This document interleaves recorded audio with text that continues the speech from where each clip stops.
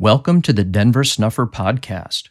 This is the second part of a series about Shem, who came to be known as Melchizedek, one of the patriarchal fathers, who established a city of peace that ultimately achieved the status of Zion and was taken up into heaven. This is in Moses chapter 6. Adam lived 130 years and begat a son in his own likeness after his own image and called his name Seth. And the days of Adam after he had begotten Seth were 800 years, and he begat many sons and daughters. Adam begat many sons and daughters. But the son named Seth was the one to whom this priesthood went, because there is only one appointed. Seth lived 105 years, and he begat Enos, and prophesied in all his days, and taught his son Enos in the ways of God. Wherefore Enos prophesied also. And Seth lived after he begat Enos 807 years, and begat many sons and daughters. So Seth begat Enos and many sons and daughters. But the right of the lineage and the priesthood went from Adam to Seth to Enos. This is a description of that priesthood which was briefly restored in one person, Joseph, to be given to Hiram, because it goes to the oldest righteous descendant. And when it was restored through Joseph Smith, Hiram was not yet qualified. But when Hiram became qualified, by January of 1841, in the revelation given then, Hiram is the one to whom the birthright went, being the eldest and being the one who was qualified.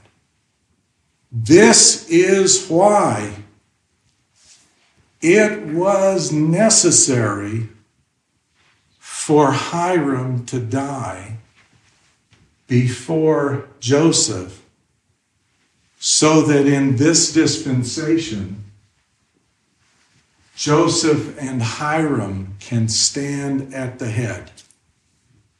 Because if Hiram had not died first, but Joseph had died first, Joseph would have died without having had the passing. Well, notice that Seth had many sons and daughters. And then you get to the next, Enos. He lived and begat Canaan. Enos also has many sons and daughters, but Canaan was the one upon whom the birthright. And this follows all the way down. All the way down. You can read it in Moses chapter 6, how it descends through the line. This pattern repeats over and over again. As I'm talking about this, I'm making reference to a diagram that appeared first in the Millennial Star on January the 15th of 1847, but which you can see in the Joseph Smith papers on page 298, where they reproduce the same diagram of the kingdom of God. The only difference being that I have filled in the names on this chart so that you can see where the names go. Now, we get to the point in the history of the world in which, after the days of Shem, who was renamed Melchizedek, people fell into iniquity. They fell into iniquity and they lost the birthright. There was no continuation of this. It was broken by an apostasy, and it had to be restored again, which ought to give all of us great hope. Because Abraham sought for this. He sought for a restoration of the kingdom of God. He sought for a restoration of this, which only one man on the earth can hold at a time. Abraham chapter 1 verse 2. Finding there was greater happiness and peace and rest for me, I sought for the blessings of the fathers, and the right whereunto I should be ordained to administer the same, having been myself a follower of righteousness, desiring also to be one who possessed great knowledge, and to be a greater follower of righteousness, and possess a greater knowledge, and to be a father of many nations, a prince of peace, desiring to receive instructions and keep the commandments of God. I became a rightful heir, a high priest, holding the right belonging to the fathers. When you are in possession of that, you have no problem asking God and getting an answer. It is the right belonging to the fathers. After a period of apostasy and the break of this line, Abraham received it by adoption.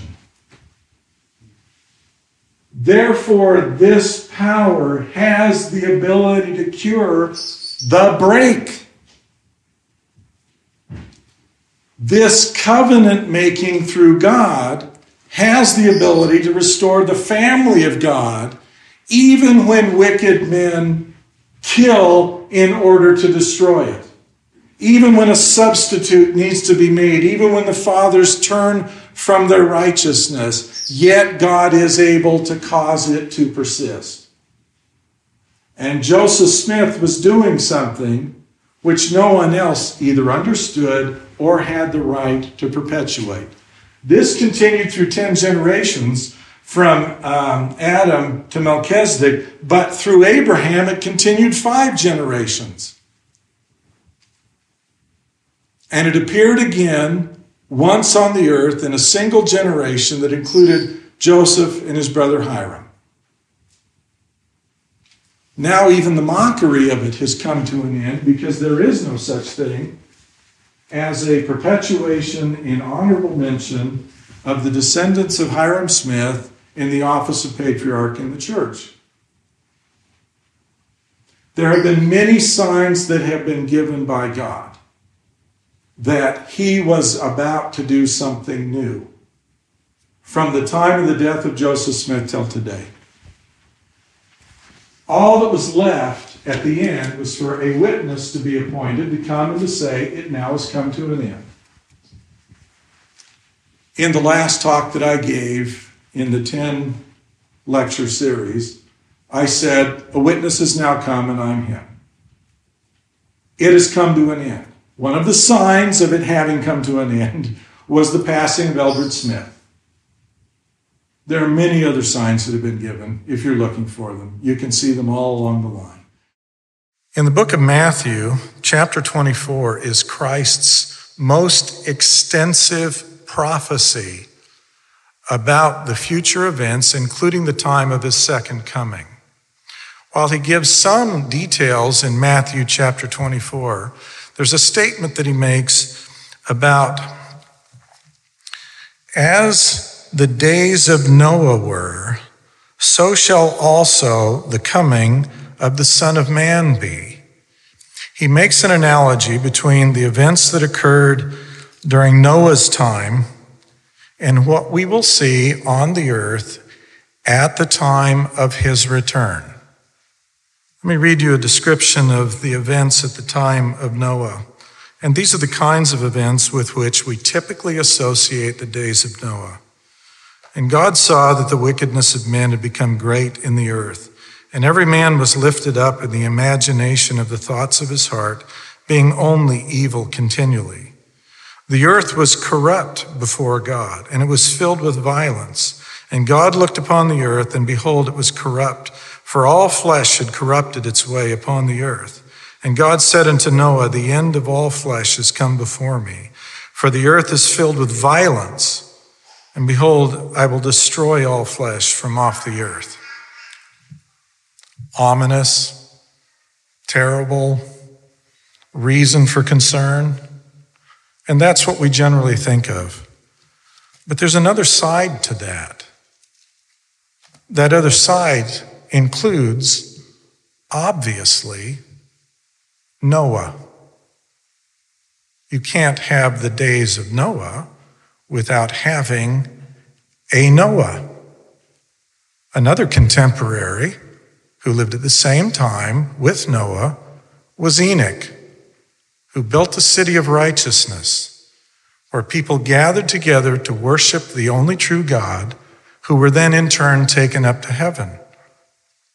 That group of people taken up to heaven are going to return with the Lord when he comes again in glory. Book of Jude, there's only one chapter in there. Enoch also, the seventh from Adam, prophesied of these things, saying, Behold, the Lord cometh with 10,000s of his saints. There were those that were taken up into the heavens, numbering in the tens of thousands, who will return with him. So if there is reason for pessimism, when Christ predicts that as it was in the days of Noah, so shall it be at the time of his return, there's also extraordinary reason for optimism, because we're going to see things like Noah and his family that included Shem, who would be renamed Melchizedek, about whom the Apostle Paul had a great deal to say in the book of Hebrews, comparing that man, a son of Noah, to the Lord himself. Actually, we ought to flip that. He compares the Lord himself to that man. And then there's Enoch. And so, while we tend to look at the prophecy Christ gave concerning his coming negatively, about how far degenerate the world is going to go, those are the tares ripening. Christ said, we're not going to uproot the tares, bind them in bundles and burn them, until the wheat also becomes ripe. You're here, you're a Christian, and God would like you to be wheat. He would like you to ripen in righteousness while the world ripens in iniquity. So the holy order was first given to Adam. He obtained the first presiding position on the earth and held the keys of it from generation to generation. He obtained it in the creation before the world was formed. He had dominion given him over every living creature. He's Michael the archangel, spoken of in the scriptures. Then to Noah, who is Gabriel, he stands next in authority to Adam in the holy order. He was called of God to this office and was the father of all living in this day, and to him was given the dominion. These men held keys first on earth and then in heaven. The holy order is an everlasting principle and existed with God from eternity and will to eternity without beginning of days or end of years. The keys have to be brought from heaven whenever the gospel is sent. When they are revealed from heaven, it is by Adam's authority.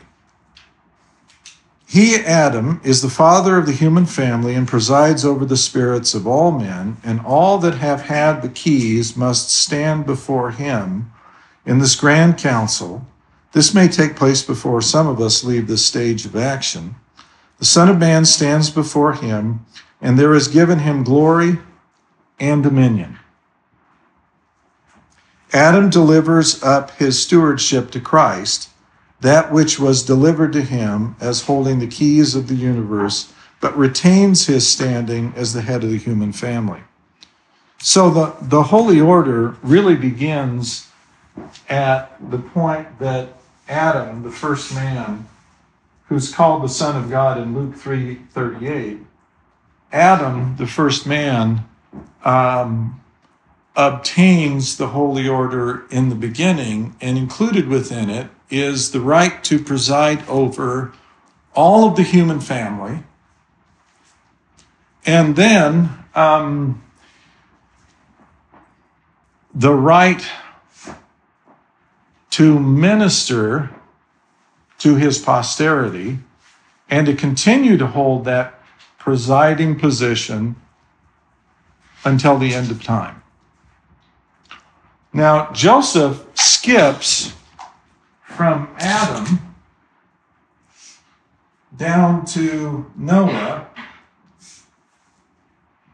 because Adam had a position and dominion and a right over all of humanity, and Noah occupied the same position. All of the descendants were looking to him genealogically as a father. The right descended down to Noah through the fathers, and these held that same holy order. But they had siblings and they had relations who were not their descendants. And therefore, although they were within the holy order, unlike Adam and unlike Noah, there were other people living who would descend outside of their genealogical connection. They would not be the father of these people. But the holy order was passed down in this fashion. Joseph is looking at this from the perspective of who has it all. And all was combined into Adam and into Noah. There's a shift in the landscape that's going to take place later, but we'll get to that in a moment. So, Joseph says there are two priesthoods spoken of in the scriptures, Melchizedek and Aaronic or Levitical. Although these are two priesthoods, yet the Melchizedek priesthood comprehends the Aaronic or Levitical and is the grand head and holds the highest authority, which pertains to, I'm going to change the word now, to the holy order and the keys of the kingdom of God in all ages of the world to the latest posterity on the earth, and is the channel through which all knowledge, doctrine, the plan of salvation, and every important matter is revealed from heaven, comes through the holy order. Its institution was prior to the foundation of this world, or the morning stars sang together, or the sons of God shouted for joy, and is the highest and holiest order, and is after the order of the Son of God. Okay, I'm going to pause there. We think that the renaming of the holy order to the Melchizedek priesthood, in order to avoid the too frequent repetition of the name of the Son of God, was done out of respect for the Messiah, Jesus Christ, and that's true enough. However, the holy order, by its very nature, includes the holy order after the order of the Son of God, one of whom was also Adam. When the Apostle John wrote his epistle, he described those who had come in by way of conversion through him and had received from him what the Lord had given to him. And he says, "Behold, what manner of love the Father hath bestowed upon us, that we should be called the sons of God. Therefore the world knoweth us not, because it knew him not. Beloved, now are we the sons of God, and it doth not yet appear what we shall be, but we know that when he shall appear, we shall be like him, for we shall see him as he is. And every man that hath this hope in him purifieth himself, even as he is pure." I'd like to suggest that the holy order after the order of the Son of God includes the fact that those who inherit the holy order are sons of God. Therefore, in a way, calling it the holy order after the order of the Son of God is a way of identifying the recipient as someone who has become one of God's sons. Now, I think it's appropriate to regard the primary identifier that is the subject of who the Son of God is to be Jesus Christ and Jesus Christ alone, because quite frankly, he's the only one that attained to the resurrection, and it is through the power of the resurrection that we're going to come forth. We do not have the power in ourselves to rise from the dead. The wages of sin are death. We've earned those wages. We will die. We all will die. The Savior did not earn those wages. He died, and therefore his death was unjust. And the law of justice got broken when he died, and therefore, whenever justice makes a claim on any of us, he can point to the fact that justice extracted from him eternal life. And that is an infinite price for him to have paid. Therefore, he has compensated for all of mankind's shortcomings, failures, and Christ is the means by which we lay hold upon the promises, but it is his intention to make of us all sons of God.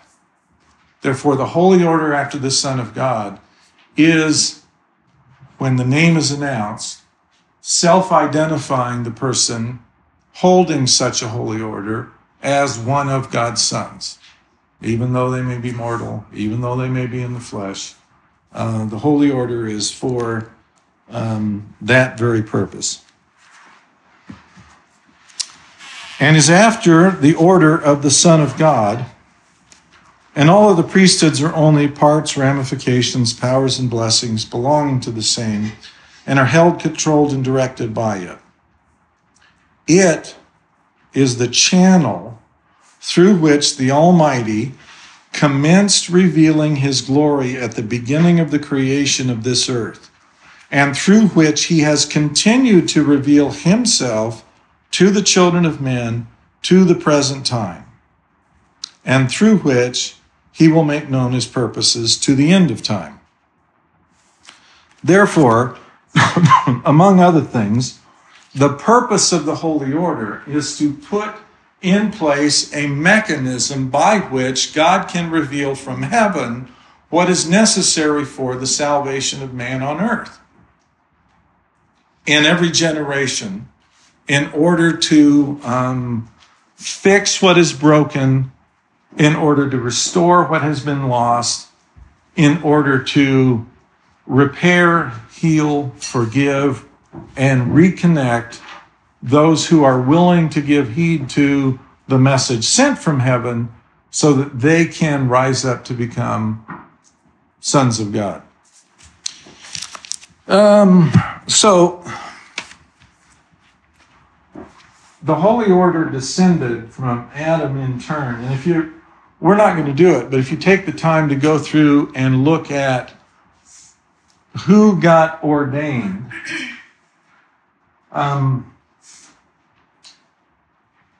Seth was a replacement for the slain Abel.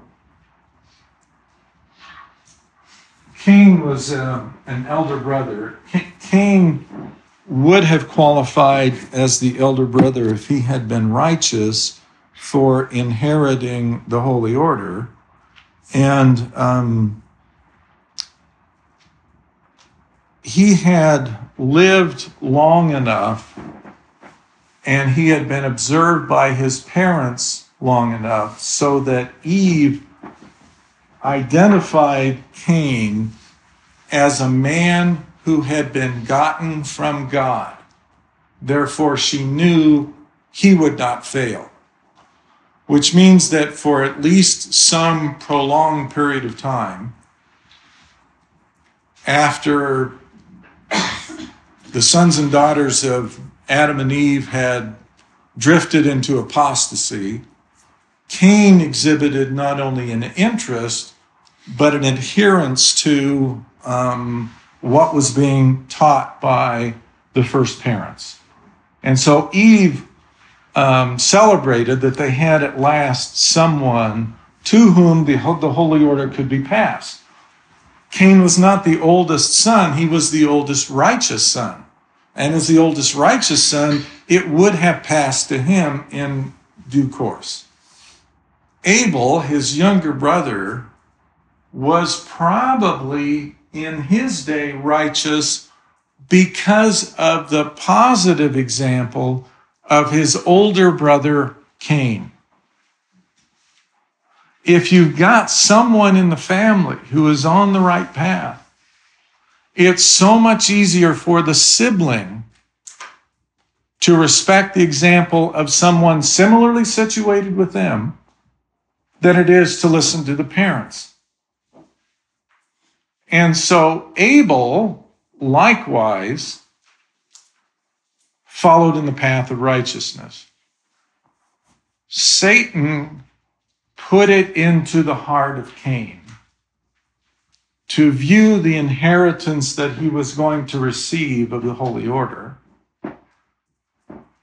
as an opportunity to gratify his pride and to satisfy his ambition and to exert control and compulsion, because if he were the one in the line, then the Messiah would descend through him. And he would have a patriarchal position superior to the Messiah himself. This was an important part of the plot of the adversary, because if the adversary could gain control over the inheritor under Adam of the holy order, then, as I just read a moment ago, before the Savior returns, when dominion was given to Adam, it was by God's word. And God cannot break his word. The right of dominion had been conferred. It has to be returned to him. If Cain were the one in a position to exercise control, then he could exert whatever conditions Satan put into his heart before he would return the right of dominion back to the Savior. Thus, if a disciple of Satan were to be in possession of that holy order in that line, holding dominion, all of the conditions that Satan had demanded in the pre-existence, which were rejected by the Father and created the war in heaven, designed to destroy the agency of man, could become the condition for the redemption of this creation. Therefore, Cain's apostasy represented an enormous threat to the salvation of everyone who would live thereafter. As a consequence of that, the offering by the younger brother was approved, and the older brother, Cain, was told, you need to stop what you're doing. You need to repent and return. And if you do not, sin lieth at the door. The adversary is ready to enter into your house. This represented a serious frustration or threat to the second great conspiracy to destroy the souls of men and to capture this creation. And therefore, Satan put it into the heart of Cain to murder his brother. And Abel was slain so that, the theory was, by controlling the position, that necessarily meant that the Messiah would be a descendant of Cain's, the line would come through him, and he would have the authority, the control, the dominion, and the right to change the plan or the conditions for the salvation of the souls of men in this world. At this point, we're at the very beginning. We haven't gotten very far. But it is essential when you begin to talk about the Holy Order that you start here. If you don't start here, if you want to start at the time of Moses and the Aaronic priests, if you want to start at the time of Joseph Smith and talk about ordinations in June of 1831, if you want to talk about the three witnesses identifying the Quorum of the 12 and then ordaining them, you're not going to comprehend what the Holy Order is all about. Because the Holy Order has, as part of its implication, the right of dominion over all creation. That was what it was established for. And it came down to the beginning. It belonged to God. It is why God is God. In essence, the Holy Order is to create of flesh and blood a surrogate for the father and mother. That's what the Holy Order was designed to accomplish. So, in the beginning, when you're talking about this process, the reason why we have Seth as the next person is because Cain fell, Abel was murdered, and perhaps because of the example, Adam and Eve in their sorrow were able to inform Seth of things that secured his fidelity to God. It descended in regular course down through these fathers until you get to Shem, who was called Melchizedek, Melech, king, Zedek, priest. It's a new name for the man Shem. And then it simply falls into disrepair or apostasy, and we encounter our first gap in the descent from the days of Adam down, which lasted several generations until we get to Abraham. Abraham also happened to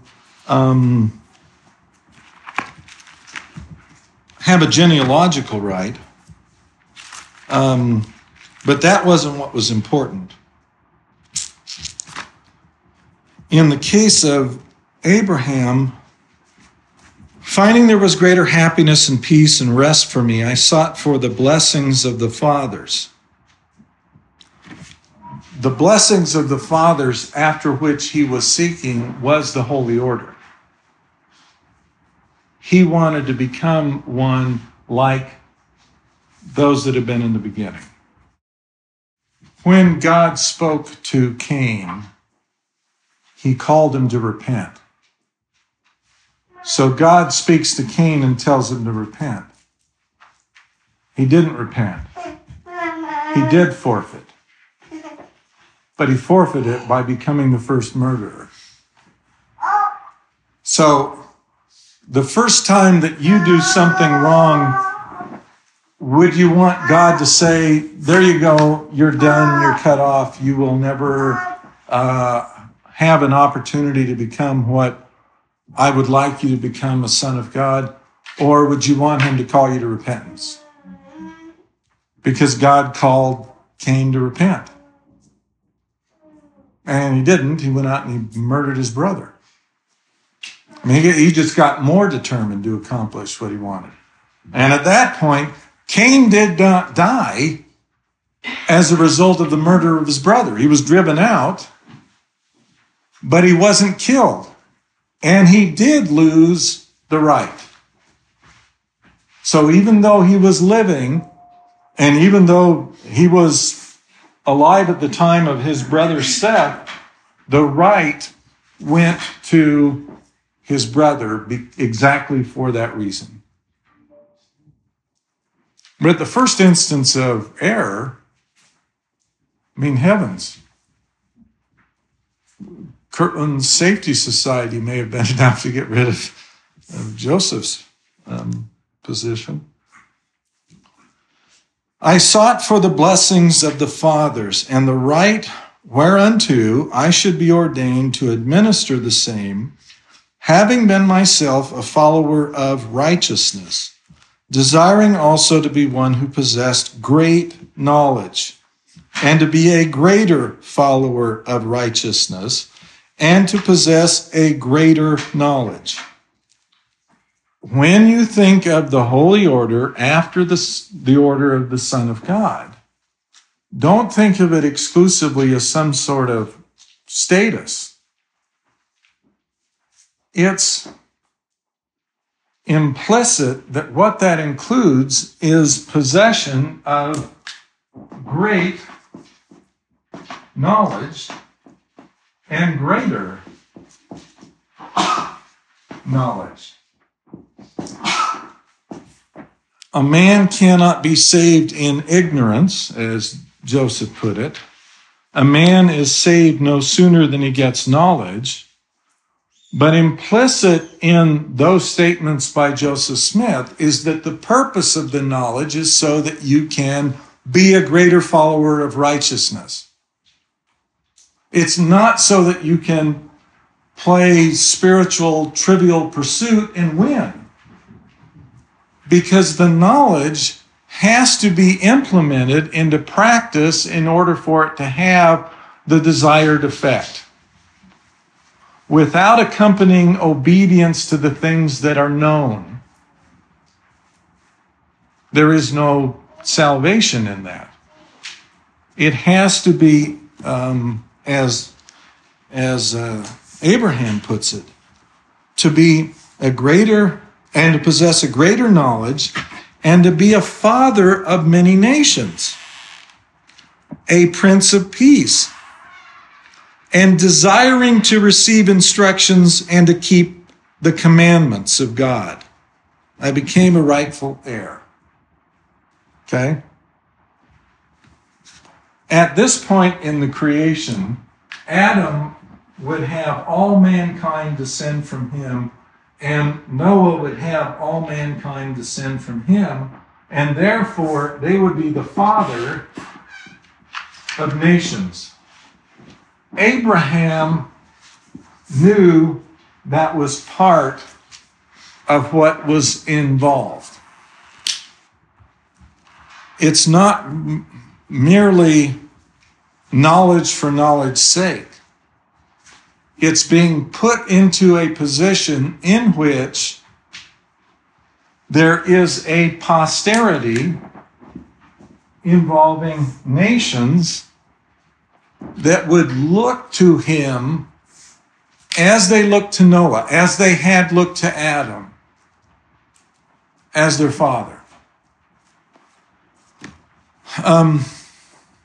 Think of fatherhood as an opportunity to nurture, to assist, to provide for, to care for, to bring along, to take what is innocent and malleable and turn it into something that is godlike, responsible, capable, something or someone who can stand on her own two legs and defend the truth when called upon to do so. Someone that will themselves be a vessel of righteousness. Don't think of a father as a bully with a whip or a belt. What Abraham desired was to be a servant. That was what his ambition to be a father of nations involved.